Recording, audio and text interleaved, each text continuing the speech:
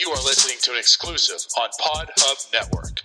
Your city, your podcast. To the delight of this crowd, McClendon marches down the dugout steps with first base. McCutcheon's throw.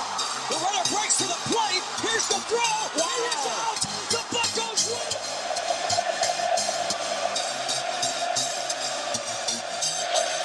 That ball's hit well to left center field. Back toward the track. And that ball is gone. You are listening to the North Shore 9 podcast. Follow them on Twitter, Instagram, and Facebook. Also, make sure to watch NS9 Live every Thursday on Twitch and help support by becoming a patron. Let's go, Bucks! Yo, yo, yo. Welcome to NS9 Live. I'm your host, Anthony DiNardo. With me, we have Jim Rosati. Jim, Buccos win 6-4 in Atlanta. How's it going? Going good. It was a good game tonight. Yeah, I mean, it was fun to watch. Nice to see them get back on track. It really was. I mean, this just goes to show what we've been talking about here. I mean, we know this Pirates team is going to be pretty bad this year. They'll be definitely battling that number one overall spot, right, for the top draft pick. But they have some entertainment value, and tonight was one of those nights. I mean, to top it off, first off, I mean, Adam Frazier just continues to pummel National League hitting pitchers. 4 more hits tonight. Jacob Stallings shows that he's the man. He's legit. He shows why your argument of why the Pirates should keep him. There you go. Yeah. But this is a good night. This is overall pretty good. No. Will Crowe did his thing tonight, I felt. Well, yeah, I mean, let's actually talk about Crowe because he started off and he did not look good, right? I mean, second inning, he gave up 3 runs. So early deficit. But then he came out after that and looked real strong. I think it was the 4th inning? I think it was the 4th where he had runners on second and third. So he got into a little bit of a jam, got out of it. Yes. Kept the Pirates in the game. Walked Acuna to face Freeman, which again, yep. I joked on the tweet there, but it's like, who do you want to face? Would you rather face Acuna or Freeman? I mean, pick your poison. Right. Yeah, exactly. 2 strong ones. I mean, you walk Acuna, face Freeman, and he struck him out. Yeah, it worked out. And then the Pirates tie it up in the 6th. And then he gives up that homer to Dansby Swanson, and that kind of ended his night. But overall, I thought, if you look at the line, 4 runs in 5 innings, doesn't look all that great. But I thought he looked just fine out there. He kept the team in it. I thought for a little bit there this was going to derail on them, once we got down there in the 2nd inning. But no, he after giving up those 3 runs, he went 0-0-0 and allowed the team to get back into it. Yes. This is, I've been saying not all along for sure. But once Crowe started flashing 97 on the gun is when I started getting intrigued. And I just feel I still am. Like, even though tonight you said the line, and there's going to be a point, obviously, where you got to respect the line. But it's so early in the season, you can't just look and say, well, he's got a 4.91 ERA. This guy sucks. I'm still not at that point. I'm not saying – I don't look at him saying there's a ton of upside. And Will Crowe could be a really, really effective pitcher. But I'm definitely intrigued to find out what Will Crowe will be. And today, like you said, when you look at the stat line, you see the 4 earned runs in 5 innings. Right now you look at it and say, well, that's Will Crowe. Wasn't expecting much. But when you look at the game, really that home run to Contreras that he gave up to make it 3-0, obviously that was a bad pitch. That hurt. But the 2 hits to get those, the 3 runs, right? The 2 hits to get the guys on base before him weren't all that bad. And he was striking out. He was hitting 96 again today. Again, he isn't here to shut down offenses. If he's going to be in this rotation right now, he's the number 5 starter. He's there to keep you in the game, get you innings, and that's what he did today as well. Add 7 strikeouts to the 5 innings pitched. It overall was like, it's a mess start, but for Will Crowe, I'm still intrigued by this guy. Yeah, again, it wasn't a terrible start. It wasn't a great start, but it was enough to keep the Pirates in the game. He went 5 innings. It looked like he was going to go longer until that home run. But no, it was okay. Like, he was okay. And so it's one of those things where, yeah, he was fine. There's not really another way to put it. I mean, he did the job. He kept the Pirates in the game. Yeah, at some point, in order to be an effective starting pitcher, you've got to, we're talking about box scores. Like, the box scores are going to have to start looking good. But again, it's early in his career. This was his 5th start of the season.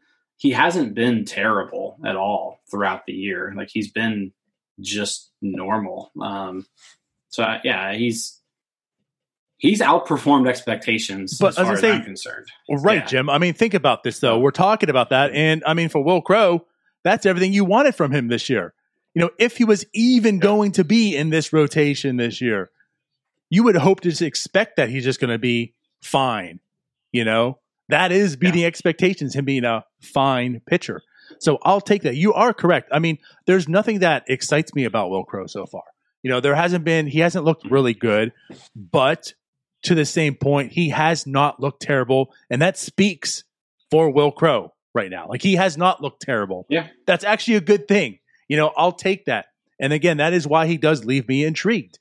I almost was just writing him off. I mean, from the day of the trade, when we came on here on Christmas Eve, and talked about the trade from Josh Bell, we all were just like, Wil Crowe, he'll probably end up being a bullpen arm. He might still be that, Like, I talked to Tyler last week, I was like, honestly, nothing against Wil Crowe, but if this team is going to be good, Wil Crowe better be in the bullpen. No, I agree with that. Like, I think Wil Crowe has the capability to be a number 5 starter. But I think, ideally, on a good team, he is a reliever. But like I said, I think you let him start until he shows you he can't do it, or you have 5 guys who are better than him, and right now they don't. I mean, right now he belongs in the rotation. He might be the 3rd best starter. What he's done. Yeah, based off what he's done, he belongs in the rotation. Yeah, and I'm all for it. I'm all for it. So, like, again, talking about the velocity, it seems it's going up and down all year.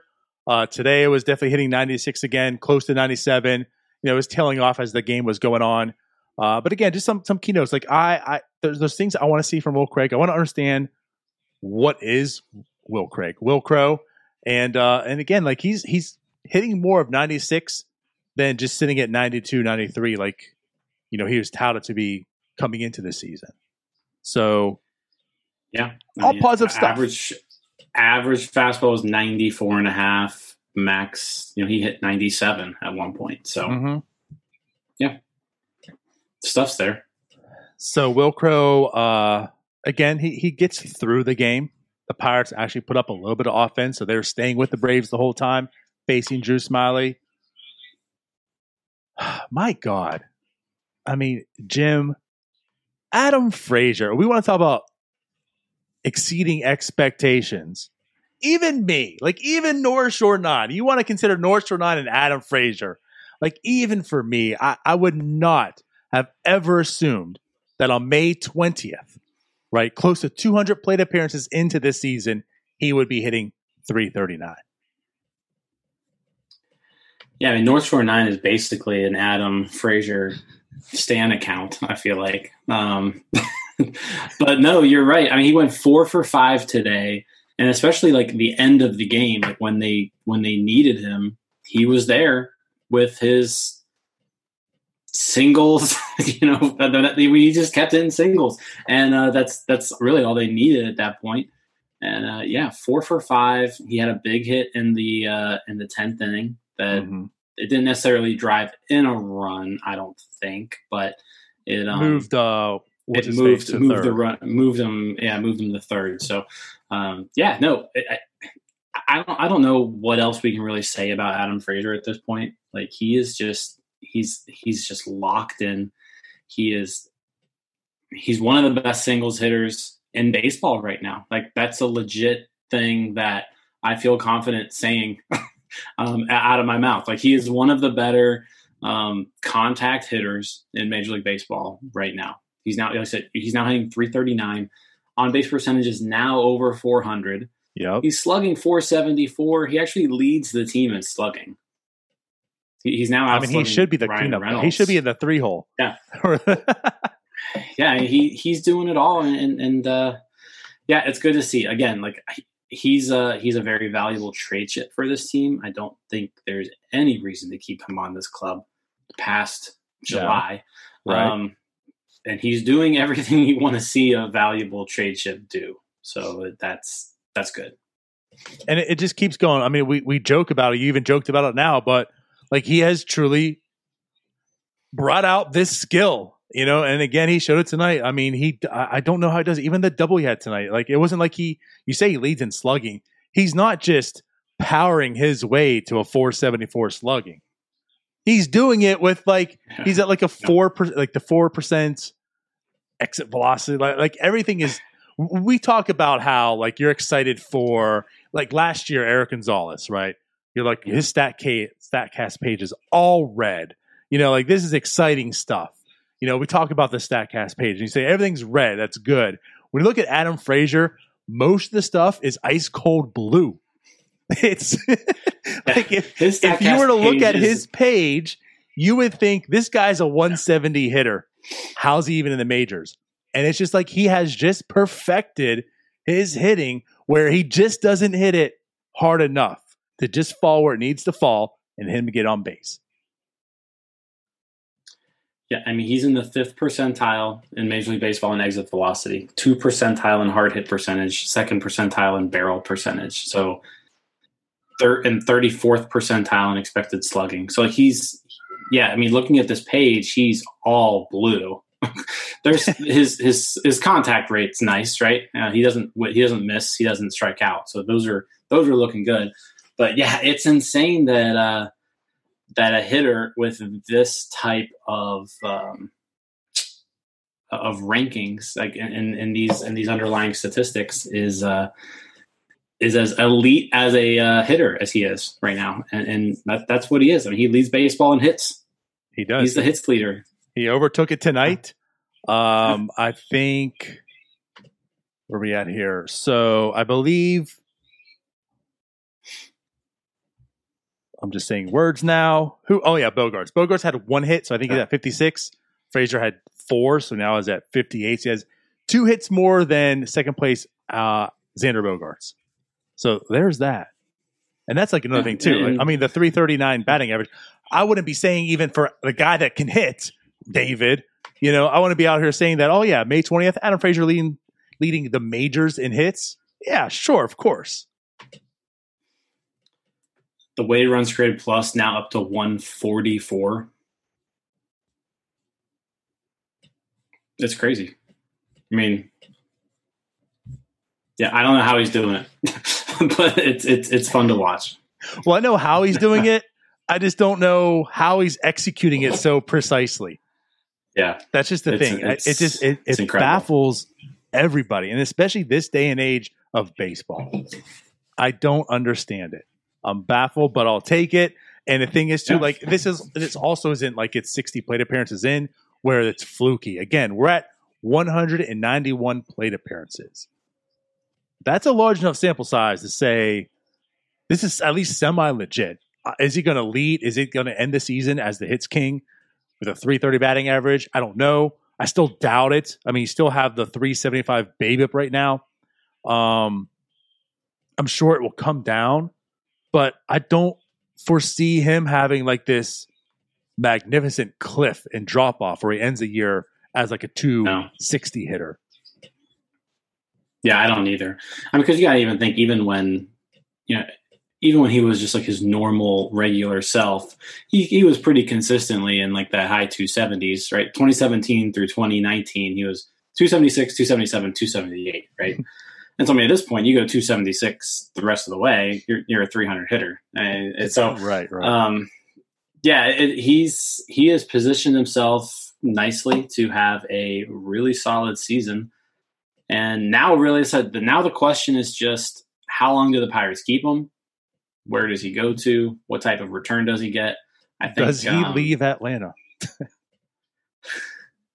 Right. Yeah. Who I didn't even look tonight. Who the Braves even play at second base? They had Ozzy tonight. They have. Well, or did he pitch hit? Maybe they didn't have Ozzy. I take it back. No, Albies was playing second. So, I mean, Ozzy Albies isn't going anywhere. Ozzy Albies is our second baseman, even though he's struggling to start the year. Like, I don't see the Braves being a potential trade partner for Adam Frazier. I just don't see that happening. But yeah, somebody out there is going to need him. And somebody out there, like, there's going to be a few teams who want him, and that's going to help drive the price up. And I think the Pirates can get something pretty good for Adam Frazier right now. I think so. I mean, he's got a little bit of control, so it's not as if he's just a rental, but he does play middle infield. I mean, so those are premium. It's not like it's a corner where he's hitting, light power and just for, average and such. I mean, what is funny though is his defense has definitely dropped off this year. So I guess there's a little bit of balance, I mean, like where the defense came out of nowhere and he was a Gold Glove finalist. I don't know how, but he became a Gold Glove finalist. It's like now the hitting is elite again. I'm not going to say again. It's elite for the first time. But, the defense is like where I think I've always expected it to be. But I'll take the bat over the glove pretty much any day, especially this type of bat. And I'm sure most teams will as well. And you're right. I mean, I do believe that if he keeps this up and we're closer to the deadline, he's going to be a wanted man. Especially, and I keep going back to it. John Heyman reports it. I don't know how true it was, but if he reports it, taking it for his word, he was saying that Adam Frazier was a big hot topic in the offseason, and that's coming off the season where we hit 230 with an 80 weighted run created plus. So if he was supposedly talked about that highly in the offseason, and maybe Charrington said, I'm not going to sell this low, which was smart, clearly now, he's got to be a hot topic in the trade deadline. Yeah, I mean, I don't see how he wouldn't be. I'm just quickly looking at teams' second basemen and contenders, and I don't really know who out there could be a good partner. Oakland, maybe. Oakland, I could see that. I think we still have some time because I think there's some time. There's some players that haven't really turned it on yet that you believe in, but so far the play has been pretty poor. But also you never know when injuries are coming up and such. But let's put out there too. Like Adam Frazier, truly, like he is on almost a 4-WAR pace season. That speaks a lot. No, I mean he like we mentioned before, like he leads second baseman in weighted runs created plus. His defense is not where it was last year or the year before, but it's still not awful. So yeah, he's been a really good ball player this year. Like there's really no way to put it. I mean, he's been good. And I'll say this much too, as far as the defense goes, it's improved. It was bad, I would say, the first 3 weeks. Like unbearable to watch, almost bad. I don't think it's been a while since I've seen a play from Adam Frazier where I just shook my head and walked away. Like there was times I want to turn off the TV and say, F you, Adam. What was that? Yeah. It was rough the first few weeks of the year. Yeah. It's gotten adequate at least now. Mm-hmm. Okay, so I guess enough of the Adam Frazier love fest. I could go on all day. Let's move on to Jacob Stallings. Jacob Stallings has now found power. What are we doing here? What's going on? Jacob Stallings, where have you gone? Who has replaced you? He hit a home run. He gets injured, was out a few games, comes back. Very first at bat since coming back from injury. Hits a home run. It's a big home run too. First inning, I mean, it was with 2 outs, so it was like runner was in scoring position. I thought they were going to get out of that inning without giving up anything, the Braves. And then Stallings comes up and boom, 2-run homer. Yeah. He now is 4 on the year, which, I don't know how that even happened. I was thinking, like, I can't even remember. He had the one that the guy actually dropped over the fence for him. Yes. Right? Yes. so out of the 4 home runs, he's semi-consecutive.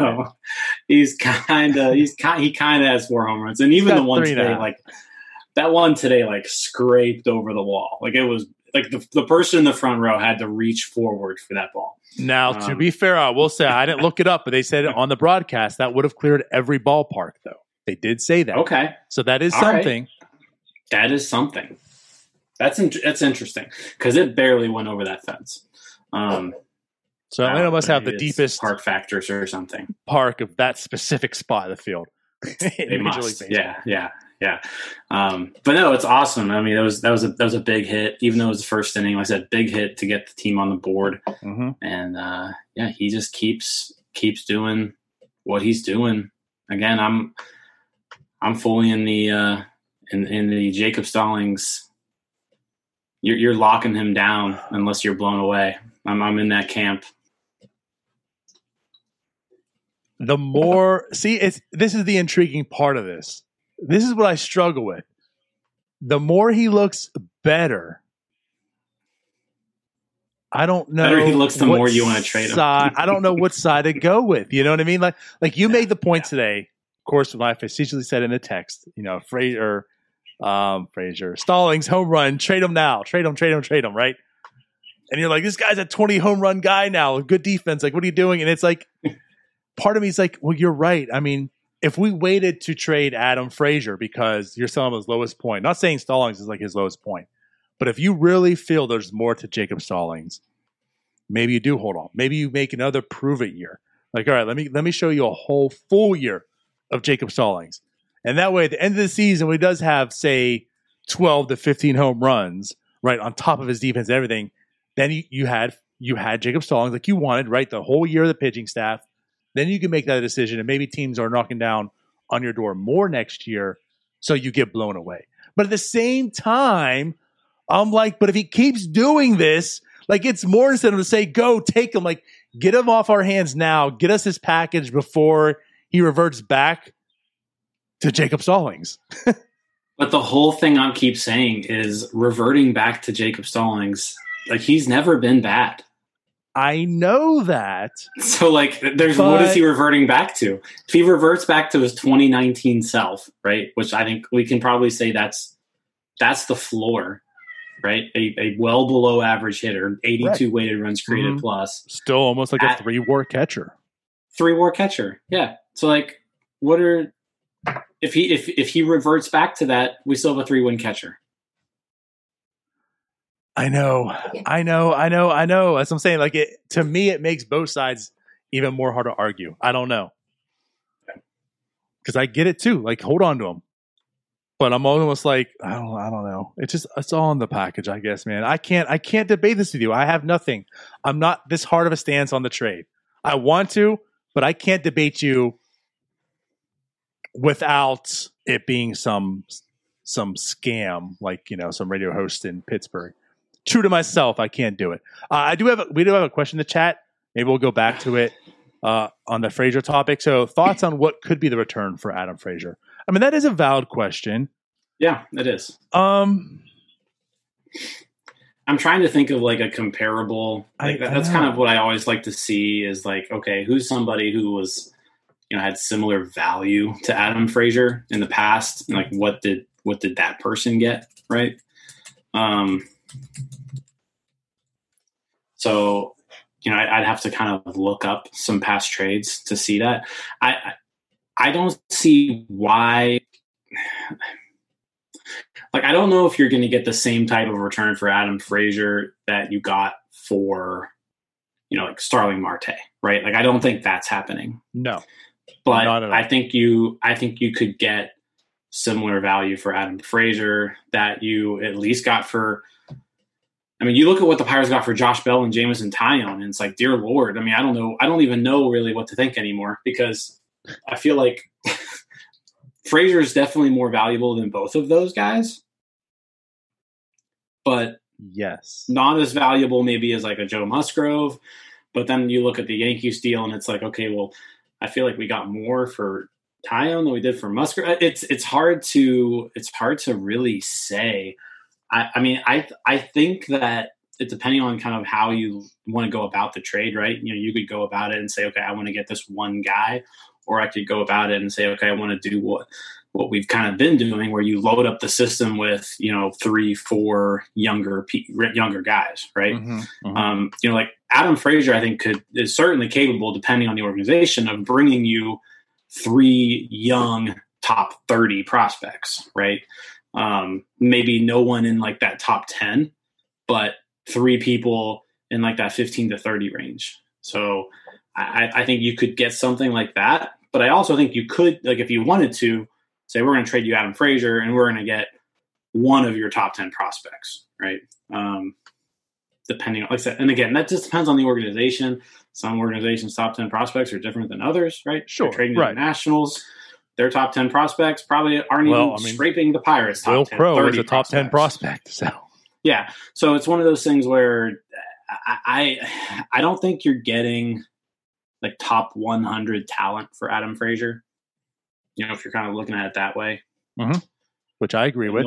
No one who's like in a current top 100 list. But I think you could get a group of guys who are maybe younger, not developed, who one of those people could then develop into a top 100 guy. Like I think that's kind of more what I would think of in a return for Adam Frazier. Yeah. And that's fair. And I'm with you. I mean, part of me that if I'm like put on the other GM hat, this is great. Adam Frazier would be a great fit for us. He's a table setter. He can hit, put him on the leadoff spot in almost any team right now. They'll take it. But what worries me, okay, Ben, what worries me is this kind of has come out of nowhere.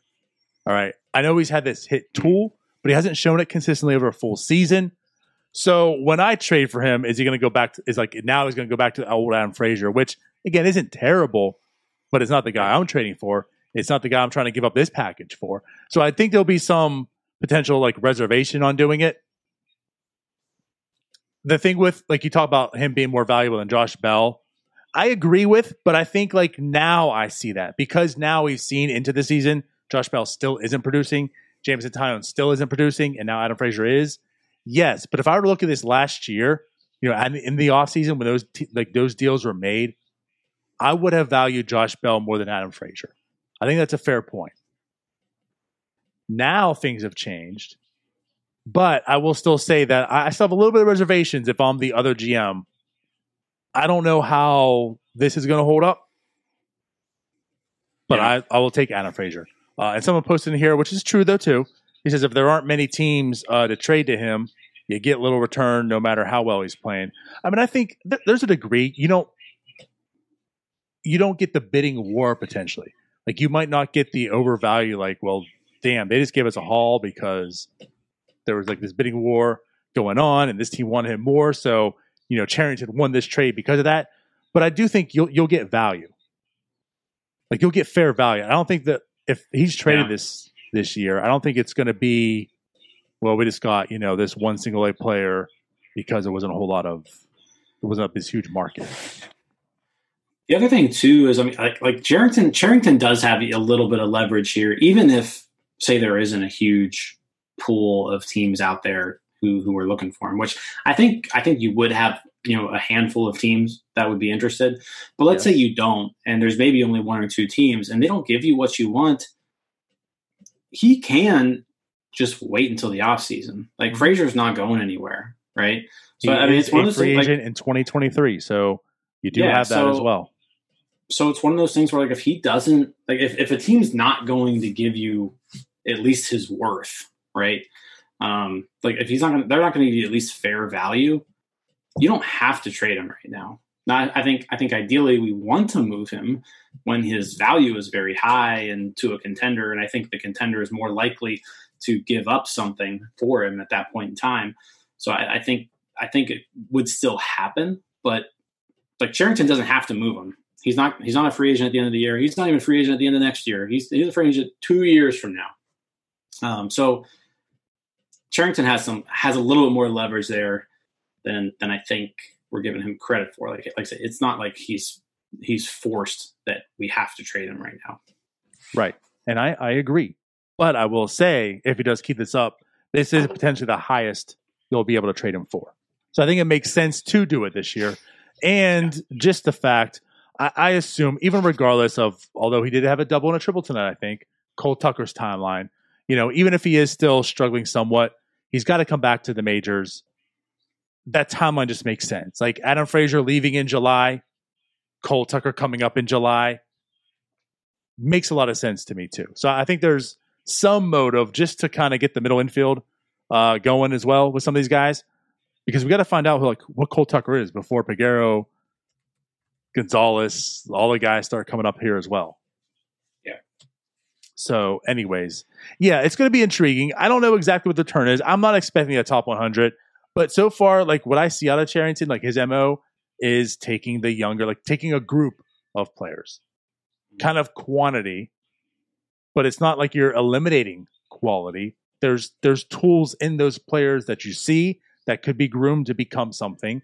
And again, I mean, so far I have zero complaints on virtually any trade that Cherington has done so far. Yeah. So yeah, he has so my far, respect, and whatever he so does, I'm gonna probably believe in it. At first, I'll probably like, well, that was the deal, But it's like, hey, in Cherington right now, we trust till he proves us, otherwise. Yeah, I'm with you. I mean, right now, he has made all the right moves so far, in my opinion, when it comes to trading people and when he should be doing it, and the returns on them have all looked good so far. So, yeah, let's just see what he has in store. I'm sure he's kind of got something in mind that he's looking to get for him, and hopefully there's a team out there who's able to meet that. True. Maybe the Angels. Well, that's right. They're not going to the playoffs. Okay, so we talked about Crow. We talked about Frazier, Stallings. Maybe a little bit of Gregory Polanco. He's kind of quietly put together a pretty solid stretch here, right, since coming back from the IL. He had some hits tonight. He didn't have any hits tonight. He did have a sacrifice fly. Oh, you're right. My bad. Yeah. My bad. He didn't. But that was good at bat. Like, I mean, that was a big sac fly. That was that extra run in extra innings that, it is huge. You don't want to go into that bottom half of the inning with the runner on second and only up by 1. Being up by 2 was big there. So it was a nice bat that he put together. And I mean, he's basically scratched his way back to being, he's essentially now a league average hitter. Going into tonight, he had a 96 weighted runs created plus. So like just slightly below average. After tonight dipped a little bit, but no, I still can't get excited over the guy just because like he's done this so many times. I mean, he homered yesterday, so that was cool to see, but like he hadn't homered since April 25th. I know he was out. Let's see here. He came back on the 11th, right? So if he came back on the 11th, let's see, 5/11 to today.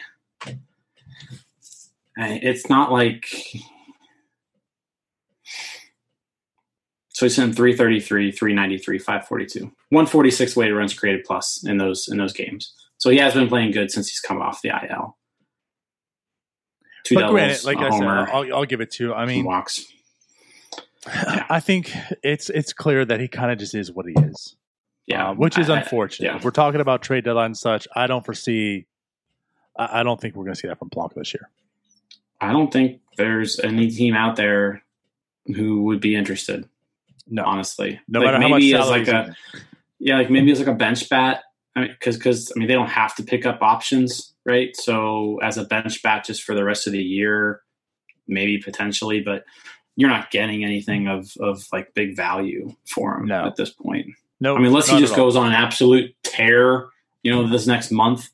But I don't really have the confidence that that's going to happen. Even if he does, I'm not even sure if he's tradable to a degree. Maybe at that point a bench bat. But yeah, I don't. I think it's been long enough into the season to kind of dictate, with the trade deadline, just a month some away. 2 months, I should say, 2 months and some away. that he's probably going to be marketable for a trade. So it's kind of unfortunate. It's probably his last hurrah. With that said, though, Brian Reynolds did hit a home run tonight. He really hit a home run tonight, 420 feet, center. Brian Reynolds looked really good, too. So everything we've said about Adam Frazier, especially from the 2020 season to this season, Reynolds can be almost speaking of in that same sense. Reynolds has really come along and had a very nice 2021 season. Just to me, another bright spot in this very weak, non-depth lineup. Yeah, I mean, he's basically doing what he did in 2019. Very similar offensive output right now. So if that's who he is, right? If Brian Reynolds is the 2019 form of Brian Reynolds and that's what he's going to be, then yeah, I mean, you're looking at a starting outfielder for 6 years who's above average, and I mean, well above average actually. So yeah, hopefully he keeps this up. He's looked good all year, really. He looks like his 2019 self. He's striking out less, right? That was kind of the one thing last year. His strikeouts were just, they went way up. Strikeouts went up. Strikeouts are now back down to where they were before. Mm-hmm. And he's having a very good season, putting together a good year. Yes. And so I feel like we've talked a lot about Frazier and Stallings like the past few weeks. So I want to give Reynolds a little bit of love here, because this is something I did tweet out, with those stats with the other guys as well. We didn't really talk verbally so much about Reynolds. But yeah, like at this time, I guess this doesn't count tonight, but up until today's games, Reynolds does rank as the 15th best outfielder in baseball, actually right behind Mookie Betts with a 1.3 WAR. So, yes, he has been having a very good season in my eyes. This is a good bounce back.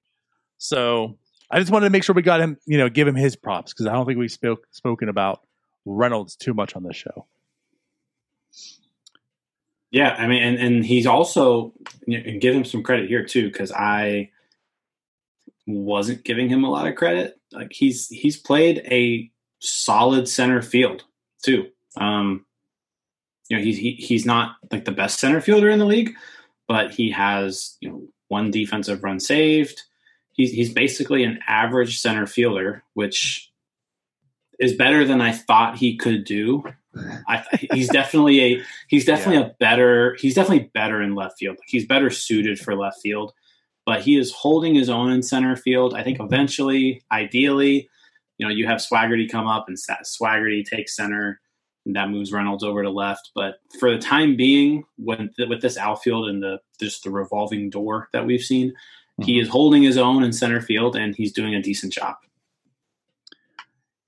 Yes, and just defensively as a whole, you talk about the defensive run saves. He actually has 2 outs above average defensively also. So he has done a fairly well job defensively this year. And again, I did not. I was like, let's keep him in left field. I don't care who we throw in center field, but let's keep Reynolds in left. But he's proven me wrong on that. He's been fine in center field. Again, I think he's ideal. Right? That's not a problem. That's not that's not a problem at all. Yeah, no, that's not a negative at all. Like I said, I think ideally he's your left fielder, but for the time being, he's doing just fine in center field, which is really needed right now because there's no one else there who you can consistently throw out there who right. And what I think that speaks to also is, I mean, obviously right now it doesn't matter, but when it does matter, if injury were to come about, I wouldn't feel terrible having a Brian Reynolds playing center field, if that were the case. Like the days where, like when Marte, got injured. Yeah. Thanks, Eric Gonzalez. It was like, oh boy. Right. Yeah. So, now this day and age, like, okay, so when when the Pirates get competitive, if it is Brian Reynolds that has to play there for a little bit, okay, that's cool. I mean, the bat plays. I'll take the adequate enough defense and keep it going. So it's nice to know that he can play center field. What else do we want to talk about here? If we're talking about kind of like trade chips, we touched a little bit on Frazier. We touched a little bit on Stallings. Touched a little bit on Polanco and the lack thereof of his trade value. But I think if you're looking at another person who's going to be a hot name, and today 2 scoreless innings to close out the game, picked up the win. Big number there as well. 2 scoreless. Richard Rodriguez is establishing himself as one of the best relief pitchers in baseball, and like he has a 0.47 earned run average now. He's just unhittable. His fastball is unhittable. People can't touch it. Right? Ronald Acuna was up there today, and he was just throwing his fastball right by Ronald Acuna. It's 94 miles an hour. I don't understand it. Like, you got the potential NL MVP up there, and he can't touch you. So it doesn't make a whole lot of sense. But he's turned himself into a dominant closer. And without dominant stuff as well, which is funny. There's going to be a lot of teams calling about Richard Rodriguez. Hello, Ben. Yeah. This is AJ Preller. We just had another reliever go down, also formerly a Pirate, Keona Kela. How's Rich Rod doing? Yeah. Literally every team that has some sort of playoff hopes this year is going to be asking about Richard Rodriguez, because there's not a team out there who couldn't use some sort of bullpen help. And he is going to be probably the best reliever available. Looking at it right now. So, yeah, Cherington's going to have a lot of offers for Richard Rodriguez. Absolutely. And you know what I found funny? They said on the broadcast today, and I definitely let out a laugh out loud. They're wondering, there's a guy on second, of course, extra innings. Like Stallings just keeps checking back there at the second base, and they don't want to give away the sign stuff. And it's like, what does it matter? They know it's going to be a fastball. Everyone knows it's going to be a fastball. Who cares about the signs? Tell them what it's going to be. They already know what it's going to be. And you're right. That's what it is. Thinking about Acuna, like you mentioned there, these guys know literally what's coming. It's not even so much that his fastball is so deceptive, or he has this great mix of pitches, and that's why the fastball works so well. He just throws the fastball. Every hitter knows the fastball is coming. And it's coming at 93, 94, and they can't hit it. In the year of 2021, they can't hit it. And it's crazy. It's so great. You look at his numbers, he doesn't get any hits. He doesn't walk anyone. It's not as if he's striking out a ton of players. And again, he doesn't have this overpowering fastball. They just can't hit it. And when they do, it's funny. It's either lightly tapped on the ground, right, and it's an out, or it's hit hard 9 miles up in the air, right, and it's a pop-out, and it's an out. So it's truly incredible. In this day and age, strikeouts are at an all-time high. Richard Rodriguez is having the best year of his career, and his strikeout rate is actually at an all-time low. Yes, his Ks per nine are the least it's ever been in his career. But he's just chucking up this 93 mile an hour fastball, and hitters are they're touching it, but they're just not doing anything with it. But think what's been his Achilles heel over his entire career, except for that first year, right? When the Pirates picked him up after, taking him off of Baltimore's hands, right? He had that amazing first season. His Achilles heel has been the home run. He's always looked like an effective pitcher. Yeah. He just gives up that killer home run. There's 3 runs, there's that's the game. And it's been inflating his ERA the whole time and such. And he hasn't given up a home run yet. As we talked, he's not striking out the guys that he used to strike out, but he's inducing very, very weak. See, that's the thing. It's not always weak though. It's not well. It's just not. It's not hard. It's not hard. His line drive rate's at an all time low. His ground ball rate's at an all time low. Right. But his hard hit percentage also at an all time low. So it's he's just these people are popping the ball up every time is what's happening. He has a 62% fly ball rate. 62% fly ball rate. 18% infield fly ball rate. 1 out of 5 people who go up there pop out to an infielder. And it's fantastic. And that's the thing. And again, like to speak to it, as a reliever, it's even harder. You don't get as many innings and outings and such, but like it is 19 innings, right? We are at May 20th. It's still happening. This isn't even to the fact that it's like this has come out of nowhere. Like Rich Rod has shown before, he can be an effective reliever. And even back on like his terrible 2019 year, most of that was at the very, very beginning. Like when you look at May, whatever point you want to make it at, from on, he actually was effective. And then 2020, albeit a shortened season, still very effective. And now into 2021, very effective. So like you look, even though last year was a shortened season, we'll call it a season. And if you don't want to, it's still been like 2 years where he has been an effective pitcher. So I think there's a bit of a track record and there's recency bias in saying that he's done really, really well this year. Yeah, there's going to be a ton of teams. And the fact that he's done it in a closer role, like he's been in high leverage. Actually, speaking of that, I want to look now. He was leading in WPA. Okay. So let's look into that now. But we can continue talking. Like, yeah, I do believe some teams, it's probably not going to be for the closer role. Like, they're probably not looking for to be the closer. Hopefully, they already have their closer established, whatever. But think about, you already have your closer in place, and now Rich Rod is just in your rotation or bullpen somewhere. I mean, that's the makings for a playoff run bullpen right there. Yeah, and again, I think there's going to be a lot of teams banging down the door for him because really all around baseball, we've seen it. The Pirates. The Pirates are. I mean, how bad is our offense? And it seems like every single game, if we are down, we're able to at least get a couple runs off of the bullpen. Like there are some bad bullpens out there in Major League Baseball, and every one of those teams want to add one or two other pieces to solidify that specific part of their pitching staff. Right. And also, I mean, there's a lot of bad ones, but there's a lot of good ones who are going to come into injuries. Like that's the thing too. Like you can prepare all you want in the off season, but when it's July now, right, and the guys you sign, again, like go back to San Diego is another like great example of this, right? Like, the guys you've signed and now it hurts, you have an investment here. So you got to keep this thing going. And yes, so to put out there, Rich Rod does still leave in WPA win probability, 1.99. Next is Mark Melanson at 1.97. There you go. Reunite them in San Diego. Well, actually, they want to be reunited.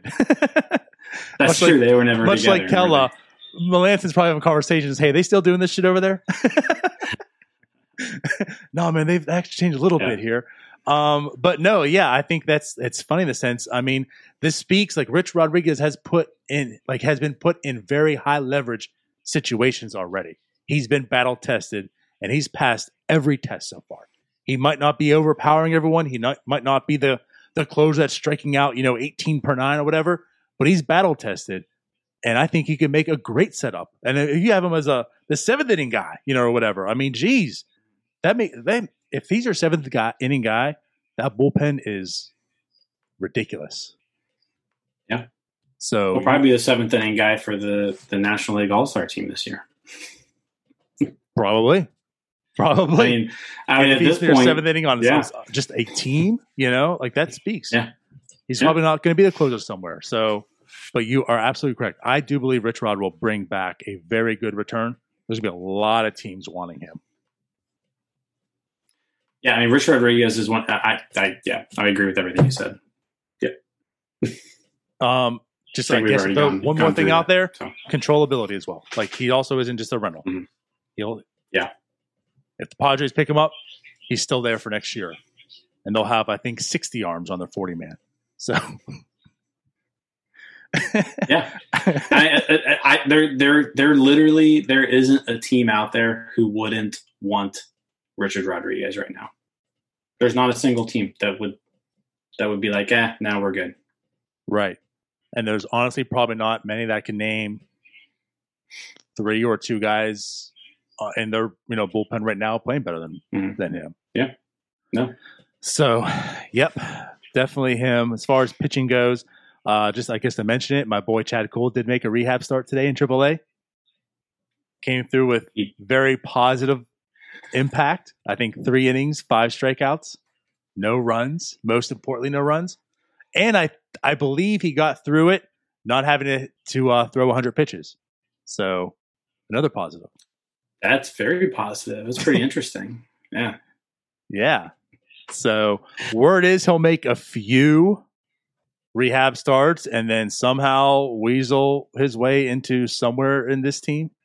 Well, we don't know about Cahill yet, so like a lot of this is going to have to do with Cahill. Is he going to be out? Is he going to miss a prolonged period of time? I don't know. Because that's definitely something where if he misses time, then that opens up a spot. Very true. Yep. Another news and note is Brian Hayes going to make his appearance in Indy. So he will be officially playing baseball again. It's good to see. It's Very been a while. Can return June 3rd. So we'll see if that happens. But just the fact that we know that, the hand, that he actually can play. The hand is not amputated. He still has it. He will play baseball. Brian Hayes still lives. We'll see his return. Right. Jose Soriano, 2 today. Yes. 3 scoreless innings for Bradenton in rehab assignment. 5 strikeouts. Apparently he was hitting like 98 on the gun. So I think he can technically stay down there for 30 days. Correct. Yep. So he's got 30 days to do a rehab assignment. I got to think the Pirates probably keep him down all 30 days. So you're probably not seeing Soriano until late May. But, Soriano also now pitching. Roll 5 pick. June. Yeah, late June. It is May. Yeah, I know, but trust me, I had to think about it too. I was like, wait, what month is first it? First overall Roll 5 pick, Jose Soriano. He's back in action as well. Yeah. I don't foresee any reason to call him up any earlier than 30. I mean, why do it for it? Plus, he's Rule 5. Like, you want to have every option to have him on the roster as long as you can. So if you can have him not on the roster as long as you can to still finagle that, do it. And he just should. He's coming off the injury. That's why he was Rule 5, and just let him do it. But I will say, like, that was super intriguing. I'm intrigued by the pick to begin with. To see his first start, especially again, like after this injury, his first start, he's hitting 98, 3 scoreless innings. That's very intriguing. Now, he'll be in the bullpen, I'm sure. I don't think he's going to be the starter right now. But that just adds to another bullpen arm. Maybe it adds up, right? Rich Rod's out the door, in comes Soriano. Yeah. Yeah, I mean, you got that potential there for sure. I mean, he's got the stuff to be like a back-end guy.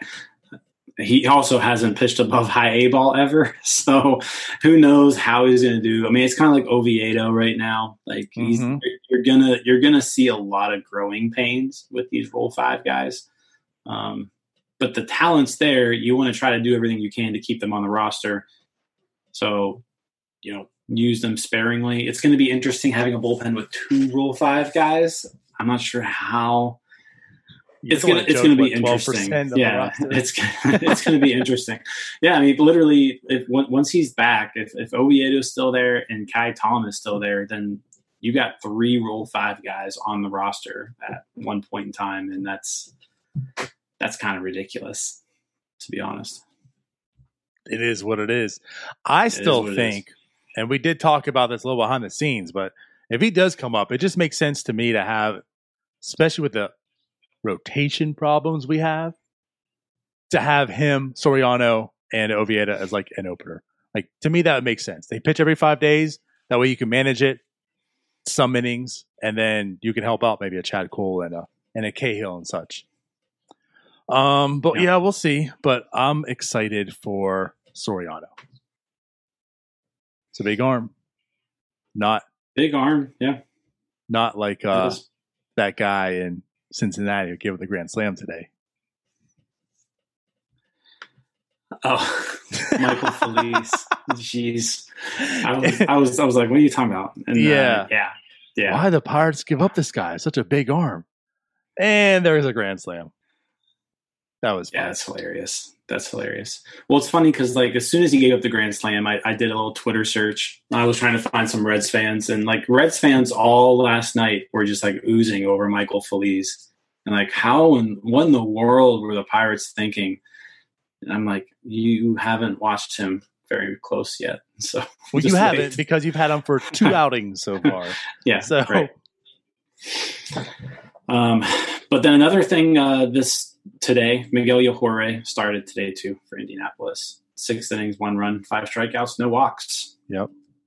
Excellent start. That's like, to me, is going to be his MO. That guy just looks like, in a good way, a control freak, right? He's just not going to walk people. He hits his marks. He's not. He looks like he's in control. He's not wild, and he's not going to walk people. It's like a Rich Rod.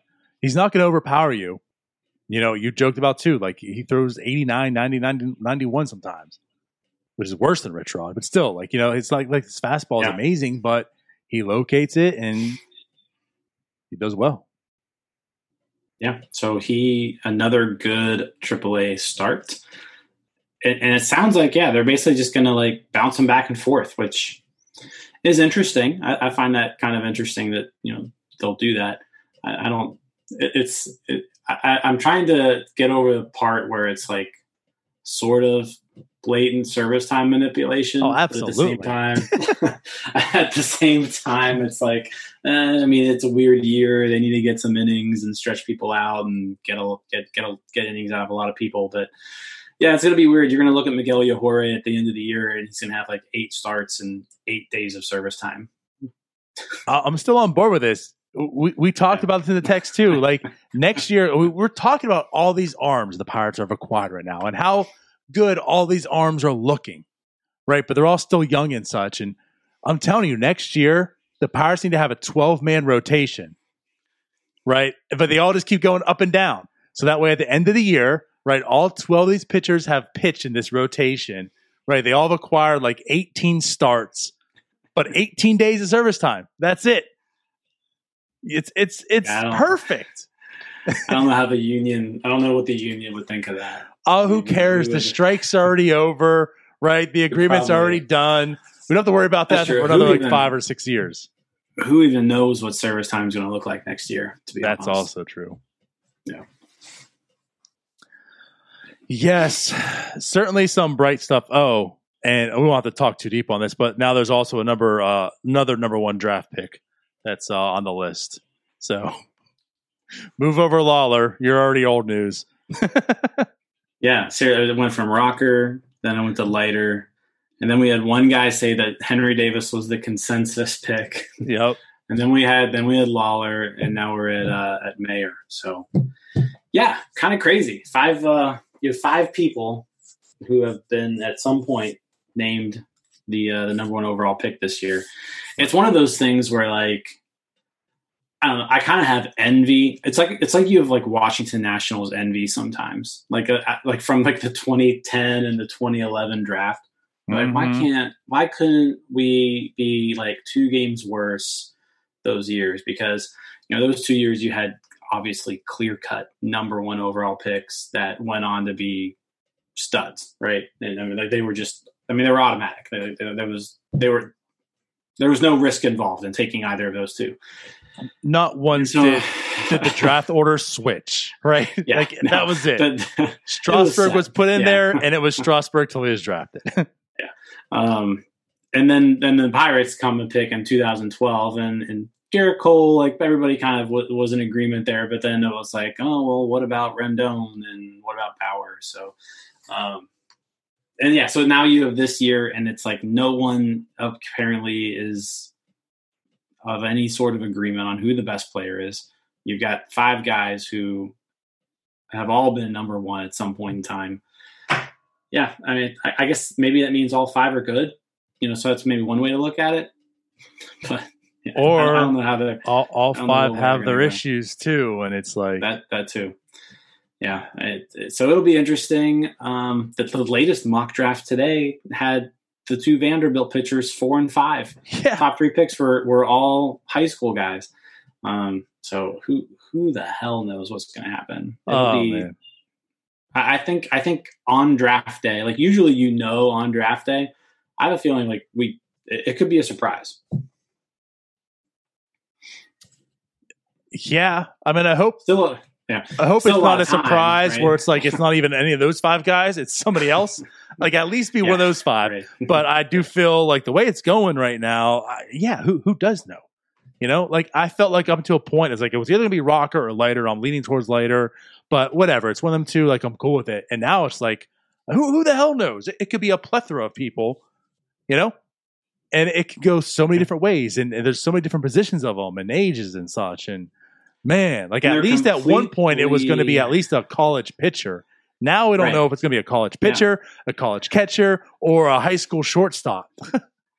Yeah, so I mean, there's a ton of different ways they could go because there's a big difference in like the immediate future of the franchise on if you take a college pitcher who's going to be up in 2 years, or you take a high school bat, it's going to take 4 years to develop. So yeah, it's interesting. I think eventually, you just take whoever you think is going to be the best. Like I don't think you don't take those factors into play. When you have a number 1 overall pick, like you want to take the guy who you think is going to end up being the best Major League ball player. Whether that takes 2 years, whether that takes 4 years, I don't care. Take the guy who's going to be the best. So that's my thought. Let's just hope it doesn't take 10 years and it's on another team. We don't want that. No, we don't want that. Yes. All right. So I think it's pretty much wrapping up here right now. Was there anything else that you wanted to add in, talk about, discuss? I don't think so. I think we covered a lot today. Cool. Well, then we'll be back again next week for Starbucks, and we'll catch you then. After, of course, the Pirates take the Brave series. Of course. All right. We'll see y'all. Bye-bye. See ya.